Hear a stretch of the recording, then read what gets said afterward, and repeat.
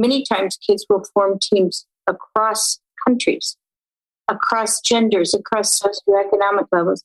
So what comes out of all of that is just so many multiple different approaches to solutions. Welcome to Learning Unboxed, a conversation about teaching, learning, and the future of work. This is Annalise Corbin, Chief Goddess of the Past Foundation and your host. We hear frequently that the global education system is broken. In fact, we spend billions of dollars trying to fix something that's actually not broken at all, but rather irrelevant. It's obsolete. 100 years ago, it functioned fine. So let's talk about how we reimagine, rethink, and redesign our educational system. So welcome to today's episode of Learning Unboxed. As always, I am super excited about the conversation that we are about to have. And today in particular, I'm super excited because we are going to be talking about the Conrad Challenge. And I have been familiar with the Conrad Challenge for a number of years, advocate for it frequently, send the notifications out all the time to schools and colleagues around the world because it's so phenomenal. And I've been a judge for a number of years. And so I feel a little bit like a fangirl because today we are going to be interviewing Nancy Conrad, and joining her is Ankesh Madan, who I was a participant. And so over the years, what the Conrad Challenge has done is just remarkable. And so welcome to Nancy and Ankesh. Thank you. So a little bit of context for those of you that aren't familiar with Nancy and Nancy's journey. Nancy is a former teacher and has been for many, many years now a very well globally recognized leader in transformative education, one of the top 100 leaders in STEM, featured speaker, so on and so forth. She is also the wife of Pete Conrad, who during the Apollo 12 missions became the third man to walk on the moon. And in honor of her husband and Pete's work, Nancy founded and is also the chairman of the Conrad Foundation and the Conrad Challenge. And so Nancy, as we get started in this conversation, would you share with our listeners just a little bit about sort of what the challenge and the foundation's work in that space really means to you? Sure. What it means to me? Yes. Everything. And why? Because this is the opportunity to flip the lens on education. I have been really all my life working on bringing students away for them to participate in their own learning. I'm not going to admire the problem of the complacent classroom with the students sitting there sucking up learning to take a test that proves that they know something. Mm-hmm. That's the past. Mm-hmm. I've been working really forever on inviting students to participate in their own learning. And that's what the Conrad Challenge does. I love the title of your podcast, Learning Unboxed, because unboxed thinking is at the core of what we do. So, we've been taught forever that there's two ways of thinking of things, in the box and out of the box. Mm-hmm. But we don't have a box. Exactly. So we actually created a no-box toolbox, so that there's a framework for young people to understand how to combine design thinking and systems thinking. And we invite our students to really design the future by creating products to solve big global and local challenges. They do it in categories: aerospace, energy, cyber, and health, basically. So these kids are creating products. They work in teams, 2 to 5 in a team. They're 13 to 18 years old. I was a high school teacher. Mm-hmm. My husband got his moonshot when he was in high school, so that made perfect sense. So it's what we do. And it's really I call it pull education. Pulls superpowers. It pulls integrated learning. It pulls students into their own education, really, and pulls them into participating in what the future looks like. So that's at the core of what we do. And I love every aspect of that. And I think that that's one of the reasons why the challenge has had such great appeal to me over the years. And certainly at Pass Foundation, we believe in all of the things that you were just talking about, that, we want to empower people to be fully immersed, lifelong learners, and quite frankly, to solve big, giant, global, wicked problems. And we also, I think, very much in the same vein as you, believe that kids are, quite frankly, capable of solving a lot of our global problems. Capable. They are super smart. Yes. And yes. Just opening up that, what I call it, just opening the door to their own creativity and their own capabilities is mind-boggling. It is mind-boggling, and it's absolutely awesome to behold. And actually, that sort of gets us to Ankesh. So, who was a participant in the Global Challenge in 2010? And just for a little bit of context for our listeners, so we're going to have him talk about that experience, but to sort of, put it into sort of space and time since then, Ankesh is a tech investor, an entrepreneur. I love that you call yourself a recovering materials engineer. I think that's kind of near and dear to my heart as well. And, you have been involved in investing, in designing, in thinking of so many amazing innovations. The list on your bio is as long as you are tall. I suspect if you really started to pull it apart, right? And all the ins and outs of it. So share with us just a little bit, because you've been on this journey for a while and you've known Nancy in a variety of different sort of aspects and endeavors, I suspect, if we were to really sort of dig into all of that. And so talk to us a little bit about the long-term impact of having been a participant in the challenge on your journey, because it's quite remarkable.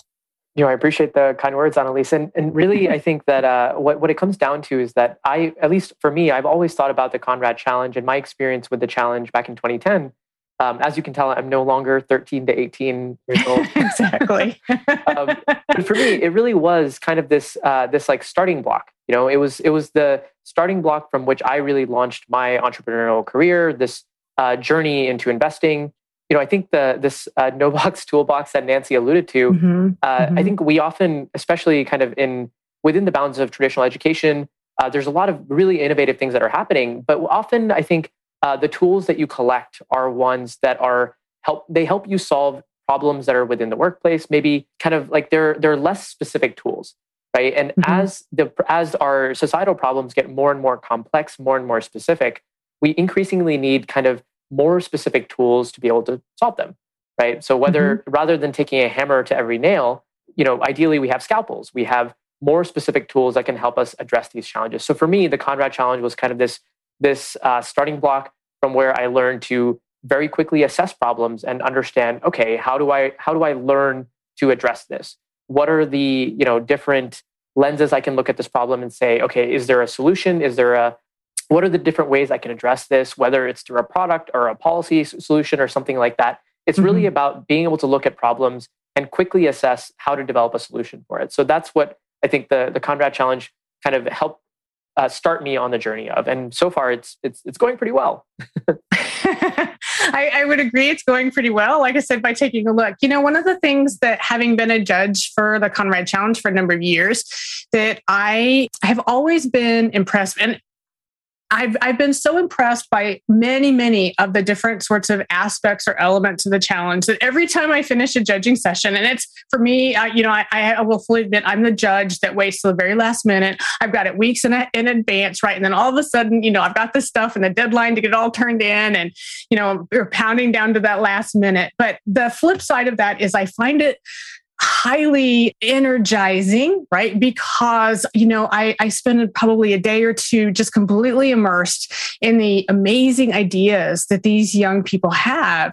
And often will go back to my staff and tell them about the things that these kids were coming up with. And it's a wide variety of things. And those problem solving and the deep thinking skills, I think, are some of the things that appeal the most to me. The other thing that, although I've never seen it articulated as part of the program, program elements, but I've seen it over and over again. And so it's just a natural piece of the program's evolution is the cultural component. And what I mean by that is the participants have not just a deep understanding of the need in their own community, but a deep understanding of how their solution could help others that they have such limited understanding of, and yet it's intuitive to them. And so I'm really curious, Nancy, as the Conrad Challenge has been going on for a number of years, I suspect you've seen a number of trends over those years, not so much in the themes, but sort of in the way the students approach problem solving. And I'm super, super curious about what some of those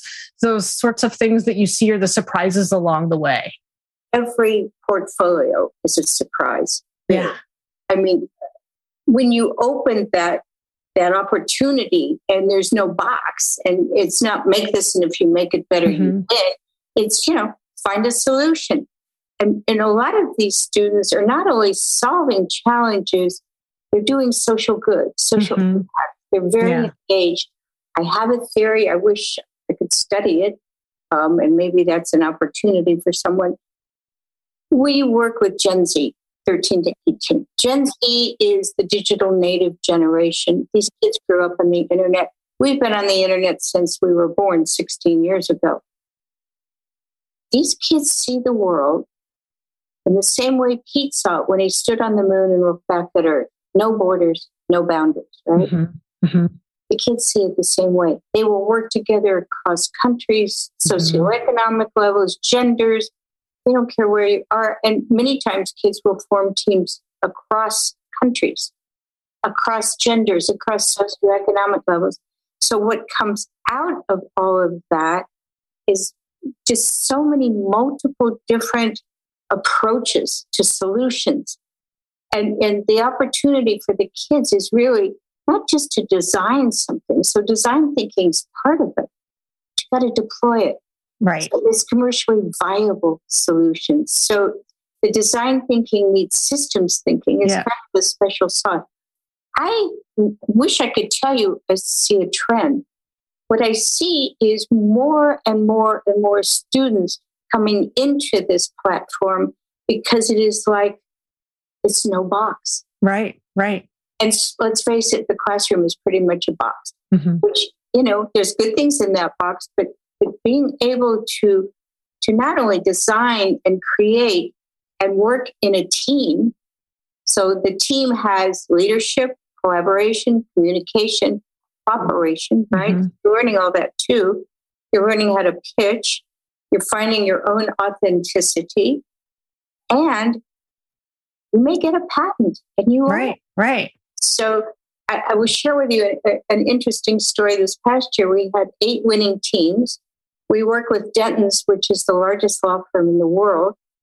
And I was on a call with all of the teams. The end game was going to be which team got the patent award. Right. And I had got a call, and this lawyer from Denton said, I don't know what to do. I said, what's wrong? He said, they're all so great. We're going to patent all of them. Oh, that's spectacular. Oh, it's like, wow. And the kids own that. Now, we don't want them dropping out of school and making companies, raising money and building websites. That's not the point of this. The point of this is really to open up your own superpower and you understand how to think and how to learn so that you go on and you become someone like Ankesh, who is creative and entrepreneurial and can design the future actively. Doing it. Yeah. So I wish I could tell you I saw a trend. I will say space is getting a lot more interesting these days. Yeah. That's for sure. And it's our legacy. So we've always had a lot of students. I don't know. Ankesh, do you see a trend? Yeah, the way I don't see necessarily, there's some trends on the sector side, of course, but I think that the trends that I see are a kind of a general push towards self-directed learning, right? This is more of a cultural trend where, the students that come in, it's not just, I think in some ways, COVID-19 also accelerated everyone's ability to go digital, right? We had a team last year where it was a 5-person team and all of them were from different countries. They met on different online forums and they formed a team across, Singapore, the US, the UK. So this is, time zones and cultures. This is a cross-cultural, cross-time zone, cross-world team that managed to produce some really, really incredible business plans. So it's partially about this. I think that the fact that what Nancy was saying about the Gen Z kind of landscape means that they're digitally native. They can very easily kind of connect with others and learn from each other. But it's because they're very self-directed. It's because they can say, okay, we want to solve this problem, and because of that, we need to learn to go do CAD software at home. We need to learn to do some 3D printing. We need to learn to go build an app. But they build the skills based on the problems they want to solve. And what's enabling that is the fact that, like Nancy was alluding to, it's this platform where you're forced to, in a way, it's like this, it's a no constraint area where now you get to choose what you need to learn, what you want to learn. And it's not that everyone's going to learn to pitch, for example, to judges. It's maybe you have a couple of people who are going to be the experts on pitching, a couple of people that are the technical experts on the team. I think once you give these teams the ability to just define their own roles, learn the skills that they need to learn, it kind of falls into place. So I think that's been the biggest trend is over time, more and more self-directed learning means that you learn more specialized skills at an earlier age. And that's, I think that's being reflected in the quality of the projects and also the specificity of the projects that we see. We saw because of the wildfires in California and really all around the world that have been raging, we saw a project where a team was using sound waves to extinguish wildfires. And that's because of, a current cultural problem. Yeah. Wow. Right? A big wow.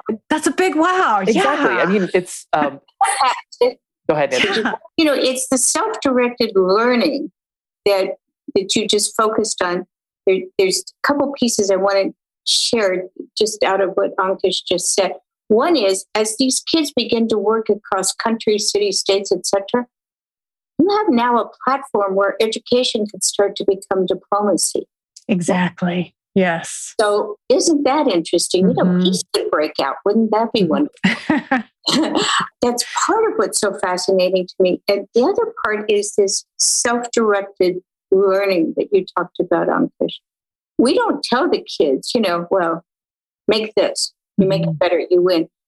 And the products across the categories are from A to Z, and you can't even begin to imagine what they're going to be. And the wonderful surprise for all of us, and you get to do this as a judge, is to just see what these kids create. And some of them are insanely amazing, and they don't win, but they have won because they've become part of this. And they have learned how to be their own best learning system. Yeah, they absolutely do. And I would say that, as a judge, that is one of the things that I am blown away by every single time. And, I think that, Ankesh, your observation about there are many, many downsides, obviously, to, the global pandemic, and we're still in the midst of it. And there's, on some levels, no end in sight currently, if we sort of think about what's happening around the world in different rate and pace. And one of the things that I noticed last year was actually that the kids would talk about, it would come up in their videos that would come with their business plans that were coming my way about how that disruption, on some levels made it a little bit more difficult for them to do X, Y, or Z, whatever it was tied to. But the flip side of it was every single one of the times that was mentioned, they very, very quickly pivoted to the advantage that it then provided to them.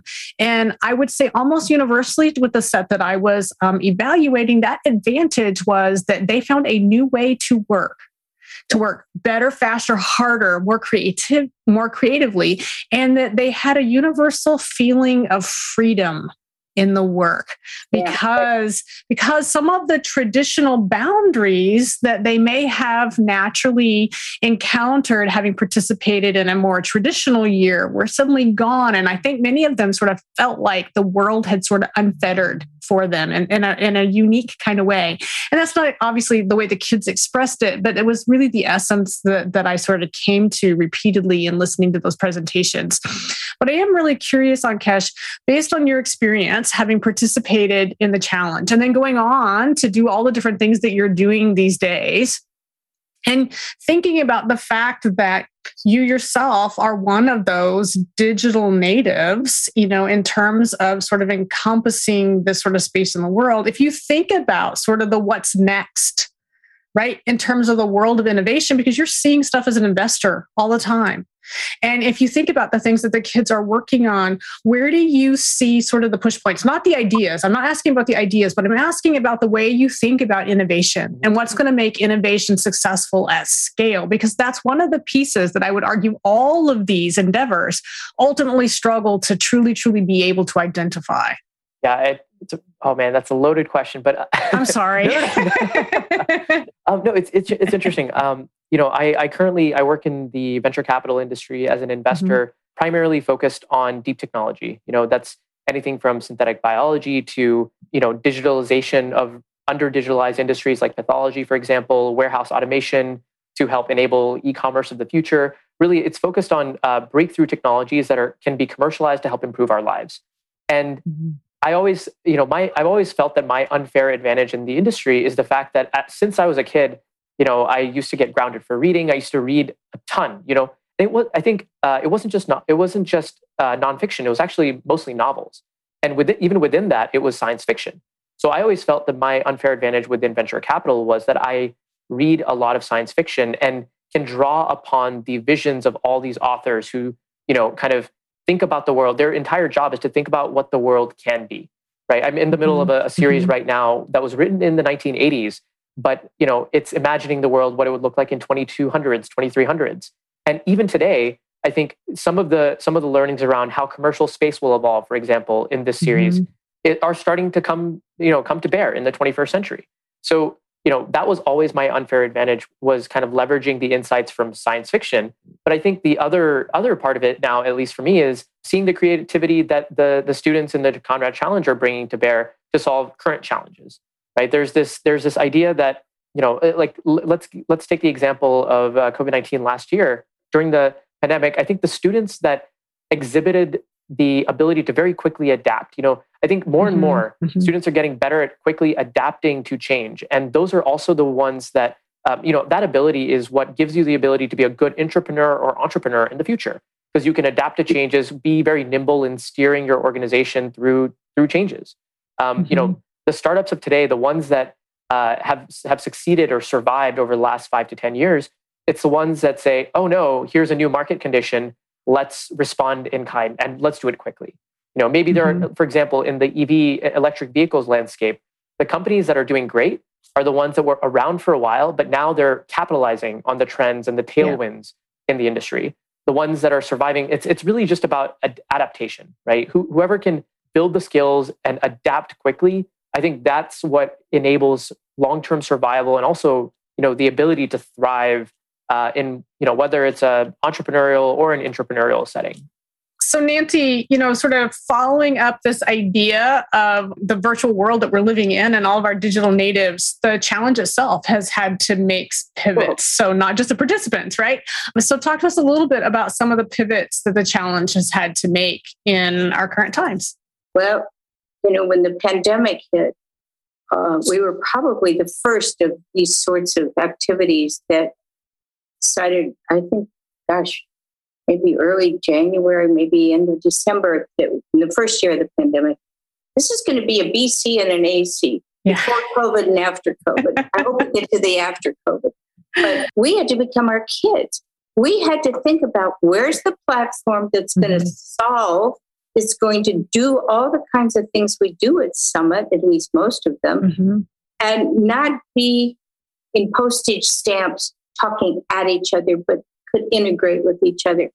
And one of our team found a fabulous platform. And in fact, Ankesh was our host this year for our virtual summit. And I don't know what this year is going to be. I don't know if we'll be able to do our innovation summit in person, or it may have to be a hybrid, and it's something we're looking at now. But that agile thinking, the ability to look at different things in a systems approach, and find the thing that you can pivot to, because you're not stuck in a mindset, right? So we went through it. It was really interesting. And then we had to train everybody on the site. And I think it was extremely successful this year. The kids, the intersection with the judges even is really been interesting. And one of our board members, his name is Simon, we've named him our supreme judge because he was just here. He does the rubrics and the evaluation pieces that you get as a judge. We hope you will judge this year again. Oh, absolutely. I wouldn't miss it. Well, it's quite something. So I think the tune-in that we do in this team that we work with are young. Ankesh is part of our advisory board. We have members on our board of directors who are past competitors. We have an alumni leadership council that's all over the world, and alumni that are all over the world. So this isn't just a one and done. This is to become part of a whole community of young innovators and entrepreneurs that are all over the world. Yeah. And it's an embrace. I mean, this is your forever tribe.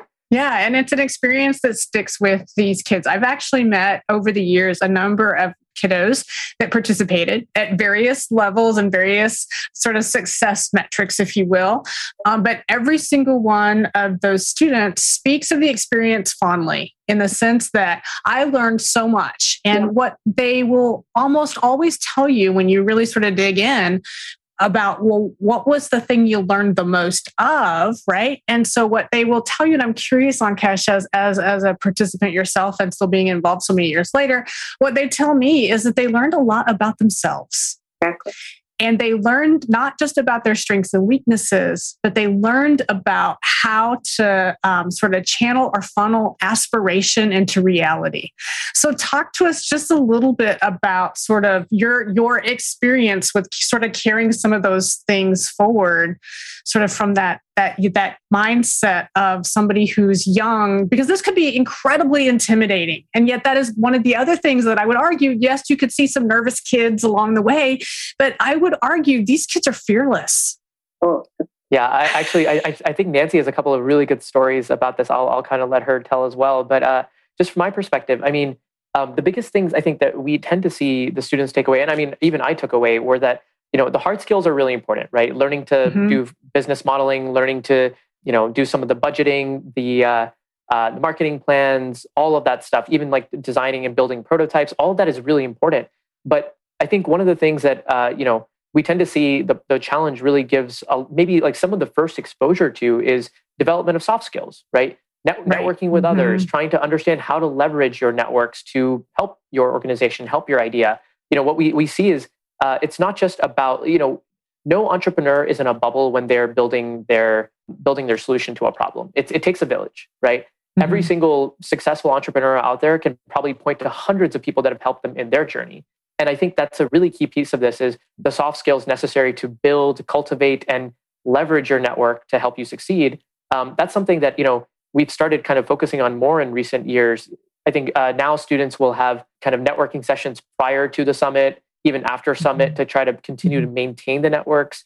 Even, bring a lot of students even bring business cards now, so they can start to kind of have these relationships. And of course, LinkedIn even has been a really good tool. So I think the networking piece has been a big one that we've recognized that really can be helpful, but also is, I think we've just begun tapping the surface of how you can leverage the Conrad Challenge network, both, not only your cohort necessarily like in a certain year, but also the alumni. How do you leverage your alumni network to, continue to build your businesses, build your companies, maybe down the road solve challenges that you come across in college, post-college. I think that this network piece is probably the biggest one we've seen uptick in, but also where there's still the most opportunity. Yeah. Yeah, I would argue that is boundless opportunity for a student who will embrace it. I'm curious, Nancy, sort of as we think about the sort of full circle in the conversation, one of the sort of big pushes that we're seeing a lot in education today, and certainly both in the US, but global as well, has tied to the process of ensuring that students understand and utilize empathy, right? And that they are full individual participants in their community and understanding and respecting sort of the lives of others. And that is one of the pieces that I have found as a judge, that you can see that in the students and the students' presentation. And I mentioned earlier that I see students having a pretty interesting or engaging perspective around culture, although that's not the way that they articulate it. That's me with my anthropologist hat on. But the reality of it is you can see these kids thinking about the world from a, not just I'm going to solve a problem, but I'm solving sort of human and environmental issues in a manner that is based on compassion and worldly understanding. How does the challenge do that? Because it's a really difficult thing for many folks to teach. And yet almost every single presentation I watch, the kids are channeling this. So when I say pull, it's in the kids. And part of that is their worldview. And part of that is the network that surrounds them, they found their vibe and their tribe, if you will. Right. And when you're doing this kind of work, I'll give you a perfect example of what you're talking about. I think it's perfect. There's some kids in Miami I think it was when you competed, Ankesh, 2010-ish. They created a water purification system, portable, low cost, and they kept tweaking it year over year. And they created it really during the earthquake in Haiti as how could they do social good? How could they create something that would impact the lives of people that weren't as fortunate as they are? So that developed and kept improving over the years. It ended up in a birthing clinic in the Congo. Wow. And babies used to come out of the womb washed in dirty water. But because of these kids out of Florida, babies were washed in clean water. And so the rate of death at birth went down exponentially. They're in all sorts of, I think they're still in deployment in at least 9 countries. And it seems like almost, I don't know what the percentage is. I'd have to take a rubric against it to tell you the answer. But a high percentage of the students' innovations benefit humanity. And that's built into the competition because we ask them to do that. Right. They're working in sustainability. How will you benefit? Create a commercially viable product that benefits a community, either global or local. So it's built in. It is built in. And I think that the other thing, Nancy, that certainly I have seen is, I think if I were to put my finger on it, part of it is because the Challenge by Design believes these kids can. Oh, absolutely. Right. But that's incredibly powerful that, that there is this great thing, the Conrad Challenge, and if you think about all the business and industry and entrepreneurs that are behind this thing and are involved in this thing, collectively saying, we believe you can solve this problem. We, as a whole host of industries, we haven't gotten there yet, but we wonder if maybe you can. That is so incredibly empowering to young people who are craving a place and space in the world to be acknowledged for something at a very early age. Yeah. And it really lays the foundation for innovative workforce. Yes, it does. We don't know what jobs are going to look like in 5 years. Right. Ankesh, you're totally secure, venture capital. But, we don't know what's going to be robotic or whatever. When you build a whole generation of innovative thinkers, agile thinkers, the opportunity to sustain the knowledge-based economy increases. Plus, you've got young people who are very engaged in sustainability of the planet, of humanity. It's good cause, shall we say. It is absolutely, and I say, thank goodness for them, right? Because we're not doing a good job. Some of these older generations, quite frankly, and sort of the space that we're standing in right now, so much of it could have been avoided, and yet we were hopeful that these young folks can sort of help us. I have a cute story I'll share with you. One of our teachers from Mexico, it's about 2019, we were live at Kennedy Space Center, and he walked up to me and he said, "Your energy is amazing. What do you take?" I said, I said, injections. He said, I knew it. What do you take? I said, hope. Yeah. With injections of hope every year from these kids. They are mind blowing. And just so grateful to be able to bring them a framework where they can grow and bloom. And, some of them are lone wolves and walk in with a team of kids and they're not lone wolves anymore.